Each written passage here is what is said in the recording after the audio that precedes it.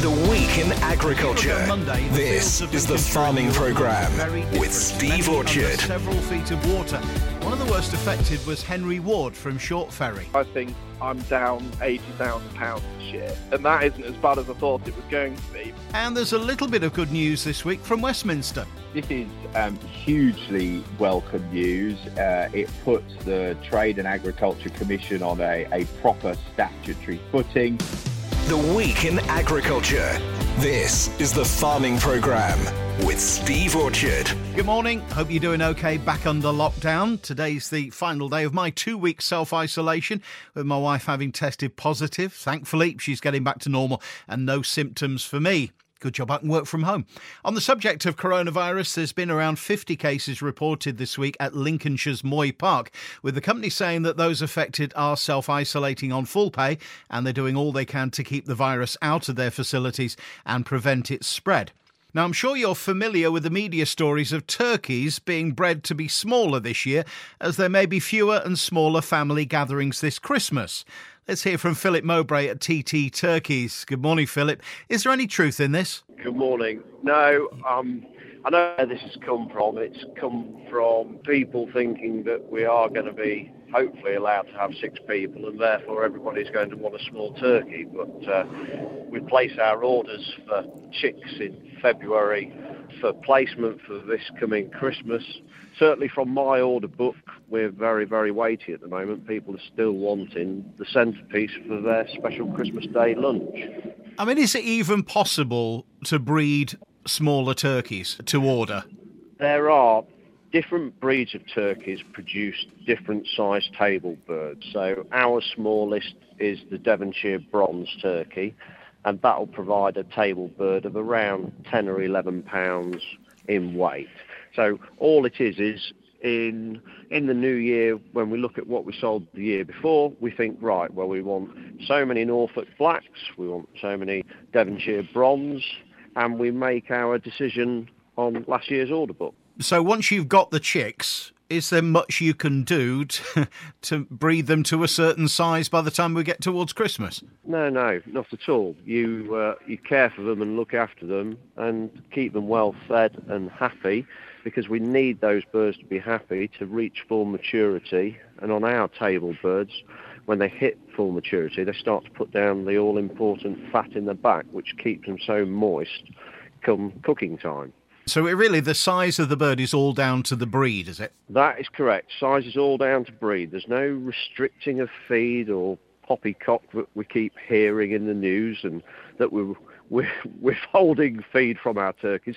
If you stress a bird by not giving it ample food, time outside, clean water, soft straw to nestle down at night in, you don't provide the quality end product. It's good to hear that these stories are nonsense and the birds are being treated properly. Philip Mowbray of TT Turkeys, have a happy Christmas. Might be a little bit early for that, but hope it's good for you and your family. And thanks for joining us on the programme this morning. You're very welcome, Steve. All the very best.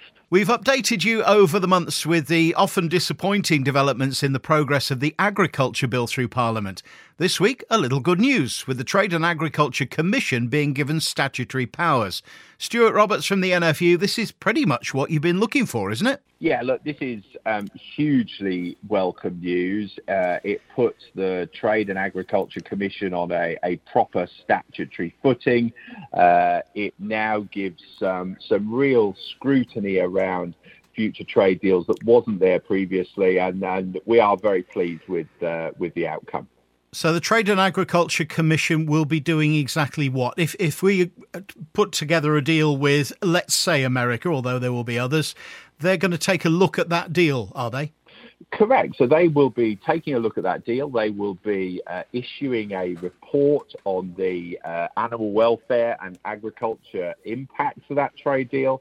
That will go before Parliament. And when you and I last spoke, I think, Steve, we talked about the importance of parliamentary scrutiny around future trade deals. And Parliament will now have that report from the Trade and Agriculture Commission before it can then start to debate trade deals. And this is a good step forward, not only for agriculture and standards, but also actually for transparency and democracy in trade deals. It's nice to be reporting something positive, isn't it, for a change? Stuart, many thanks for joining us again. Always a pleasure, Steve. 1 year ago Monday, the fields of the area looked very different. Most were under many feet of water, crops, property and livelihoods very badly affected, some taking months to get back to normal. Suffering more than most was Henry Ward. The pictures of his short Ferry farm looking like a lake as Barling's breached will stay in the memory for a long time. Henry joins us now. What's the situation a year on, Henry? I'm sat in the tractor with the drill on, drilling this field of winter wheat in the same field where the riverbank actually burst. So it's quite a coincidence that we're talking today. And I'm looking across now and I can see the Environment Agency working on the riverbank, and they're importing clay onto the site and they're claying up the big hole that was left behind in the riverbank, basically. So they're plugging the gap properly and building it up with clay. Now, you can never say never again, but is that likely to prevent a recurrence of this? I hope so. I have to say they are doing a good job of this repair that they're doing at the minute. But the thing that concerns me is the riverbank is only as strong as its weakest point, like a chain, basically. So, you know, there's a long stretch of riverbank that surrounds this farm here. It'll not breach again there. I could put a lot of money on that, but not saying it won't go in another spot in years to come, but I sincerely hope not. No. How much does this cost you, Henry? Doing a bit of reckoning up and ballpark figures, I think I'm down £80,000 this year. So, and that isn't as bad as I thought it was going to be. It wasn't a very good crop, but I did manage to get some sort of a crop in the ground to harvest and sell. But yeah, so I think I'm down 80,000. Can you get any of that back, insurance or anything like that? So no, we haven't got any insurance cover. What I have managed to get is at the £25,000 grant that the government came out with, the Farming Recovery Fund. So that's obviously helped, but that obviously leaves a fair shortfall for me to make up. But, you know, I'm just trying to do my best and batten down the hatches and you know, I'm here drilling now and hoping that next year we get some good crops and start to go forward. The joys of being a farmer, you're taking this very, very sort of sanguine and very realistically, which I suppose is all you can do, really, isn't it? Everyone's had a tough year, and I know I was flooded, but everyone has had a really tough year in agriculture. Well, not only everyone has, but farming's not been great this year, but I'm just hoping that we're getting a bit of a fresh start this time. We're getting some crops in the ground in good conditions, and there we go, you know, things are better going forward. And what I would say is that waterways like this river here, the emphasis has got to be on just basic maintenance, which frankly hasn't been done. We will be here again, unfortunately, or maybe not on this farm, but somewhere else. Yeah, it's mixing metaphors, but let's just hope lightning doesn't strike twice in the same place or similar place, really. We don't want that again. Yeah, no. Henry, thanks ever so much for your time. Appreciate you joining us on the farming programme this morning. No, thank you for having me. Sean, morning. It's hard to believe it's been a year, isn't it? Yes, morning, Steve. Yeah, I mean, it's extraordinary what 12 months can do, isn't it? I was walking a block of land out near the banks of the River Witham, about 450-acre block of winter wheat. It's all between 1 and 3 leaves. It's all had its pre-em. It's all up in rows. There's nothing missing. It looked an absolute picture. No slugs. Absolutely covered in a silken sheen of the gossamer threads from hundreds of thousands of money spiders who are all doing their job predating against the aphids which may or may not be in there. And 12 months ago that whole block of land was between 5 and 15 feet underwater, and it was for the entire winter, and much of it didn't get cropped at all. So we can only pray that the next 12 months is the polar opposite of what we've just gone through. So a wet start to November for me, 6.5 mil of rain in the last 7 days, but more importantly the first frost of the season. It dipped below freezing Tuesday night into Wednesday, and the car was ice solid when I went out at 6:30 Wednesday morning. But you know what they say, if November ice will bear a duck, the rest of the winter will be slush and muck. Well, there was no way a duck could be born on that ice, so we move on, and we hope that this year ends with something that resembles a winter, because last year went spring, summer, autumn, spring. We need that hard winter to kill off these bugs and hold the diseases and harden the crops and get us into some sort of order for what should, I hope, be a bumper harvest 2021. Now, these first frosts are an important thing to respect. Not everybody got that frost, so if you're yet to get this first frost, be very, very careful spraying anything around it.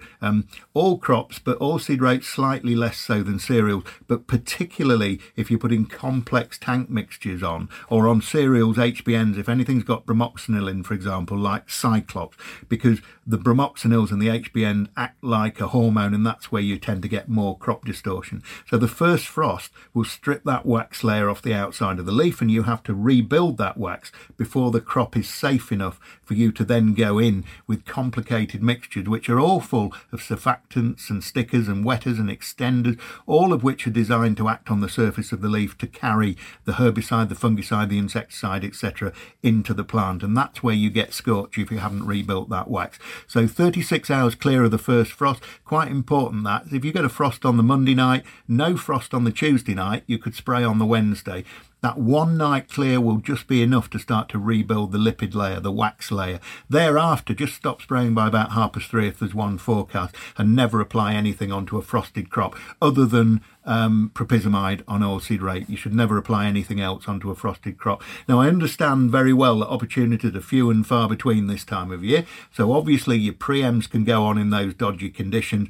Otherwise, when it comes to any post-stem herbicides, etc., just observe those rules about the frosty situation. You want a dryish and drying leaf for most herbicides. If you can walk in a field and see your footprints, it's way too wet to go out and spray. But it does depend upon the target. Atlantis needs a really dry blackgrass leaf. Some of the broadleaf weeds are quite hairy, so they don't need to be quite as dry. So it's likely you're only going to get 1 or 2 tank loads in a day. Once it's dry enough to start at about midday, the dew will start to come down at about 3:30, 4 o'clock. So speak to your advisor and just keep crop safety and efficacy firmly in your sight. Aphids a lot easier to find from Wednesday onwards, really, as the wind dropped and the sun came out, it warmed up. But insecticides should only be applied if they're necessary and never as a routine. So the second generation of bird cherry oak, rose grain aphid, they're the ones that carry BYDV in their saliva. Remember your 170 growing day degrees from emergence. That is when those wingless second generation aphids will be in the crop. Get on your hands and knees and look for them. Just because you hit 170 growing day degrees, it doesn't mean you go out and spray a pyrethroid. Get on your hands and knees and look for them, because I'm still in the main finding dozens of times more spiders than I am aphids. They all predate on the aphids. So be sure there's a need to spray that pyrethroid, which, to be fair, might be of little use anyway in a bad year. If you remember 2011, when the autumn applications of pyrethroids did very little at all on the hotspots against BYDV. So those little spiders that are out there are going to do far more good, and they'll be far more reliable in controlling the aphids that they find. The odd fleck of yellow rust popping up, the odd pustule and mildew in wheat and in barley, but the winter will deal with that. No point to go out and put a fungicide on. Waste of time, waste of money at this time of year. Yellow cereal fly, opomizer, frit fly, you can find their dead hearts about too in the late September drill crop.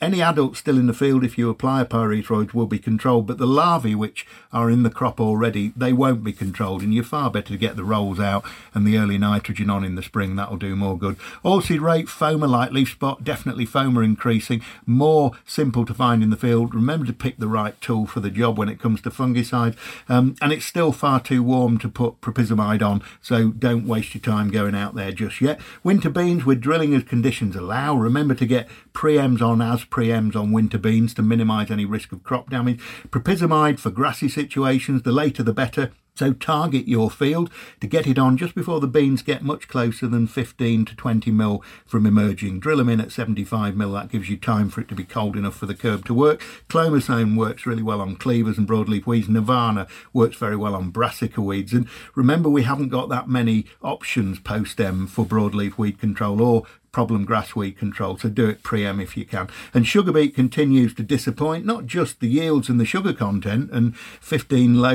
9 loads rather in succession being allocated a rogue 15% dirt tear after the first 15 had less than 2%, but also the letter that's been sent out to growers, which seems to be a forewarning to them that British Sugar are quite within their rights to request full contract tonnages are adhered to, and that although they haven't done so before, they do reserve a legal right to enforce those legally binding contracts that you've all signed. and retain the right to seek financial compensation for shortfalls in delivered tonnages. So from what I'm seeing, there's not many growers out there that are going to make quota this year, thanks to the virus, the wettest winter on record, the wettest February on record, the driest and hottest March, April and May on record. Add to that the poorest harvest we've had since 2012 on all the other crops. And for British Sugar to threaten seeking financial compensation for a shortfall which is completely out of the hands of the growers, I think is insensitive at best and hugely callous at worst. So anyway, we move on. Let's see what the next 7 days bring. Thanks, Sean. Although British Sugar declined my invitation for someone to come on the programme, they did send this statement from Peter Watson, Agriculture Director.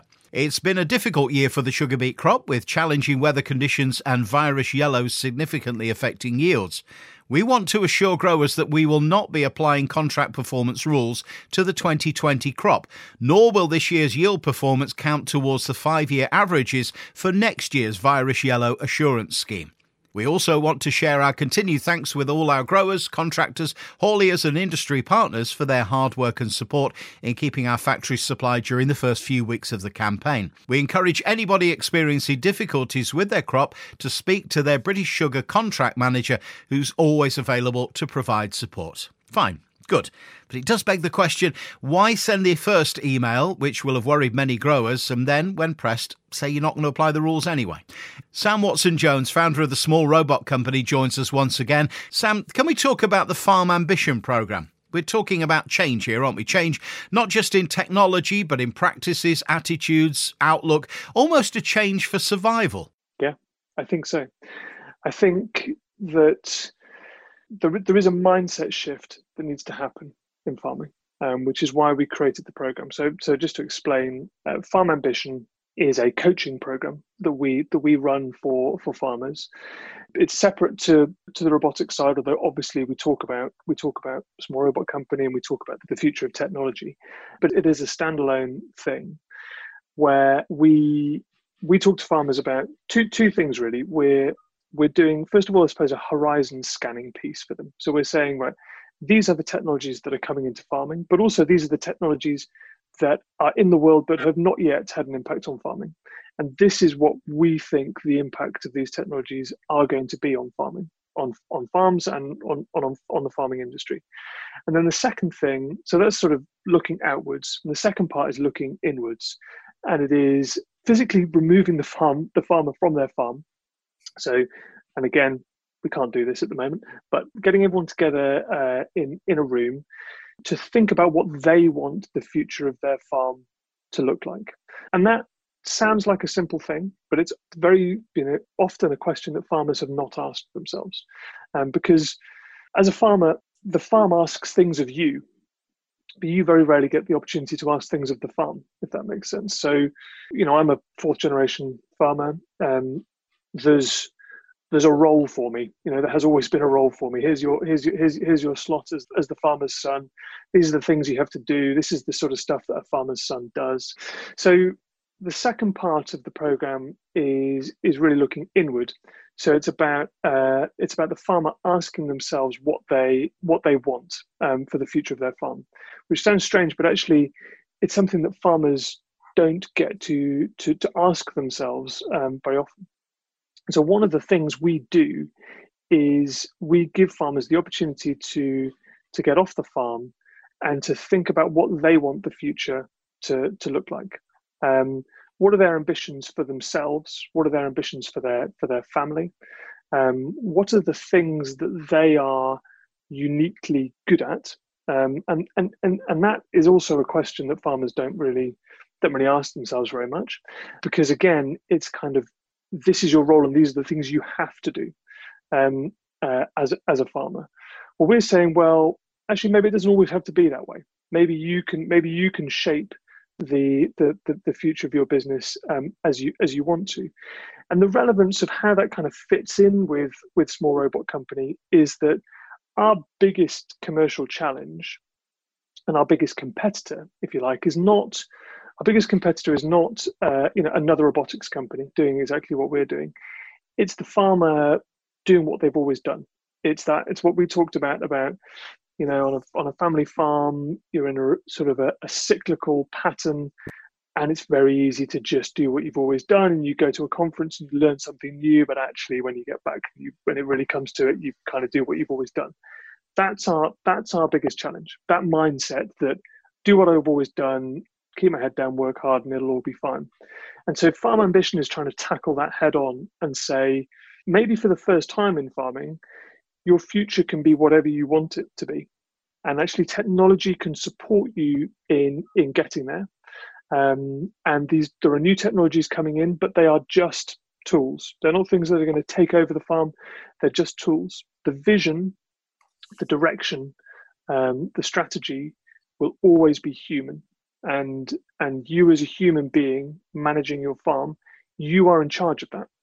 And so by doing the Farm Ambition Blueprint, we call it, that gives farmers the opportunity to really clarify what their vision is so that they can go back into their businesses with more confidence, direction, and more clarity around what these technologies are that can help them to get there. In the final part of my chat with Sam, we'll ask what's next for the Small Robot Company and farming in general. And that will be on next Sunday's farming programme. If, in the meantime, you want to know more about the Farm Ambition programme from Sam, have a look at smallrobotcompany.com. Back to the present now and the market report from Openfield's Kit Dickinson. Morning, Kit. Good morning, Steve. A fresh round of coronavirus lockdowns cast a shadow over what had been a solid recovery across a wide spectrum of markets. Add this to the US presidential election and Brexit negotiations, and continued volatility was almost assured. After initial trading lower at the start of the week, influenced by weaker macro markets, the wheat market recovered and fundamentally nothing had changed. Notably, demand for major importers who are building stocks in these uncertain times, with Saudi Arabia, Egypt, Syria, Pakistan, Turkey, Jordan, Tunisia, amongst others, are all launching tenders. The main source of supply is Russia and the Ukraine. And they are also trying to balance their own export sales amongst the record domestic prices, which are a major cause for concern to the domestic processors, with the likelihood that quotas will be officially imposed in not the too distant future. Talk that China would ban imports from Australia does displace their wheat into the alternative destinations, but also increasing French wheat exports to China, which is additional demand, and the EU probably doesn't need this. The EU is facing a shortage of feed grains and it is becoming increasingly difficult to see where they're going to source their maize from, and should result in having more feed wheat. The sharp reduction in Ukraine maize crop, who last year supplied 60% of the EU maize imports, a smaller EU maize crop than was initially forecast. South American maize not available until mid-2021, and US maize largely excluded in the EU on GM grounds and attracting a 25% Trump tax, and you can see the problem, and this explains the sharp rise in maize prices. Next week, the USDA will deliver their latest global supply and demand, with major focus on their maize, where there is room for production reductions in the US, Ukraine and EU, and increased exports in the US. The big question is, are they going to increase their Chinese maize import number, which against a 7 million metric tonne, despite the general consensus, that could be at least 10 million metric tonne too low. Looking at malting barley, UK malting barley usage figures released by the AHDB today showed reduced consumption from February and beyond when compared to last year. Demand started to fall away last February-March and hospitality restrictions began, but we have been showing signs of recovery over the recent months. However, forward malting barley demand is bound to suffer due to a further period of lockdown. This will continue to put pressure on malting premiums. Limited news on oilseed rape this week. Oilseed rape continues to look good in the Lincolnshire area so far, with limited flea beetle damage. Long may this last. Prices remain high for old crops, settling around the £350 mark for the new year. Looking at prices this week then for feed wheat, November 188 to 190, February 189 to 191, May 192 to 194, and November 21 154 to 156. Limited carry there on old crop markets. Milling premiums for Group 1s are currently £20 to £22. Oilseed rape for November is 344 to 346, February 349 to 351, and the same price looking forward to May at 349 to 351. Feed barley for November is 134 to 136, moving forward to February at 138 to 140, and May 140 to 142. November 21 is 130 to 132. And malting premiums are the same as last week, settling at £12 for a max 185 and £20 for a max 165. Many thanks as ever, Kit. The Farming Programme. 5-day forecast. OK, let's see if it's going to be another wet one. Well, there will be some rain, mostly on Monday and Tuesday. Otherwise, it looks to be a calmer week with pressures around normal. Some light rain this morning, calm, mostly easterly breezes and highs of 11 Celsius this afternoon. 3 to 4 mil of rain expected for Monday. Winds from the southeast at about 12 miles per hour, mostly cloudy with highs of 14 Celsius. Tuesday sees a bit less rain, but it will be mostly cloudy. Wind from the south to southwest in single figures and highs of 12 Celsius.